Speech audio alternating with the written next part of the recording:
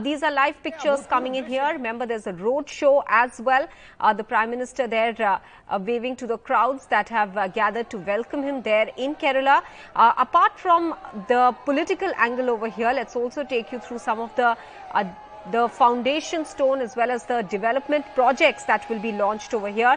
The Prime Minister will lay the foundation stone for India's first digital science park that is coming up at the Techno City campus in the state capital, that is in Kerala.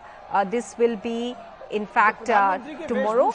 This will mark a milestone in Kerala's transformation into a knowledge economy.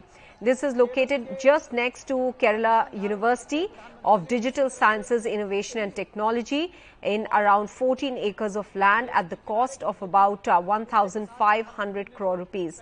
Meanwhile, apart from this foundation stone that will be laid for the first digital science park, the Prime Minister has several other events that are lined up in Kerala as he reaches the state there for a 2-day visit. But all eyes, as we were pointing out, clearly trained on that meeting that will happen with the bishops. Now, BJP sources, in fact, earlier on had pointed out that there will be at least eight people from the Syro-Malabar Church that the Prime Minister will be interacting with, and this comes just weeks after the Prime Minister, remember, had attended an Easter Sunday event at a church in Delhi. Let me go across to Megha for more details on this. Megha, apart from the fact that development projects are being launched there in Kerala during the visit, clearly all eyes are trained on the political aspect, that of the outreach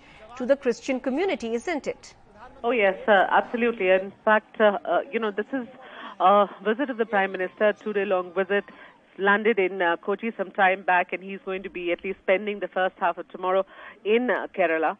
And yes, you're right. All eyes, of course, on the political aspect of this visit of the Prime Minister. But then let us also, talk about the fact that he is there to inaugurate and unveil a lot of infrastructure projects, including water metros, etc., there in Kerala. So at this point in time, he's just landed some time back in Kochi. He was there in Madhya Pradesh. And he is, right now undertaking this mega road show. And Prime Minister, very, very, very unusual pictures that you are seeing. Usually in a road show, you would have the Prime Minister in his convoy, not just walking on the road like that, which he is at this point, despite the fact that there was, an input of security threat to the Prime Minister, and yet he is there on the road, greeting the people, waving his hands to them, and the political outreach, of course, that the BJP is making towards the people of Kerala, especially focusing on the Christian community, is this. They are of the opinion that it is time for the Bharatiya Janata Party to expand its cadres, make inroads in that community, and they are basing their decision on two things. One, of course, is their own internal information, which tells them that the people in a particular community, the Christians, are not very happy with the government there, also very, very disillusioned with the Congress and the policies that the Congress has adopted towards them. And that is why, when you talk about the political aspect of his visit there in Kerala, maybe that encompasses and tells you the story of what is happening as far as Bharatiya Janata Party is concerned. But then, apart from that, the Prime Minister, of course, there, unveiling and inaugurating a host of infrastructure projects in the state of Kerala.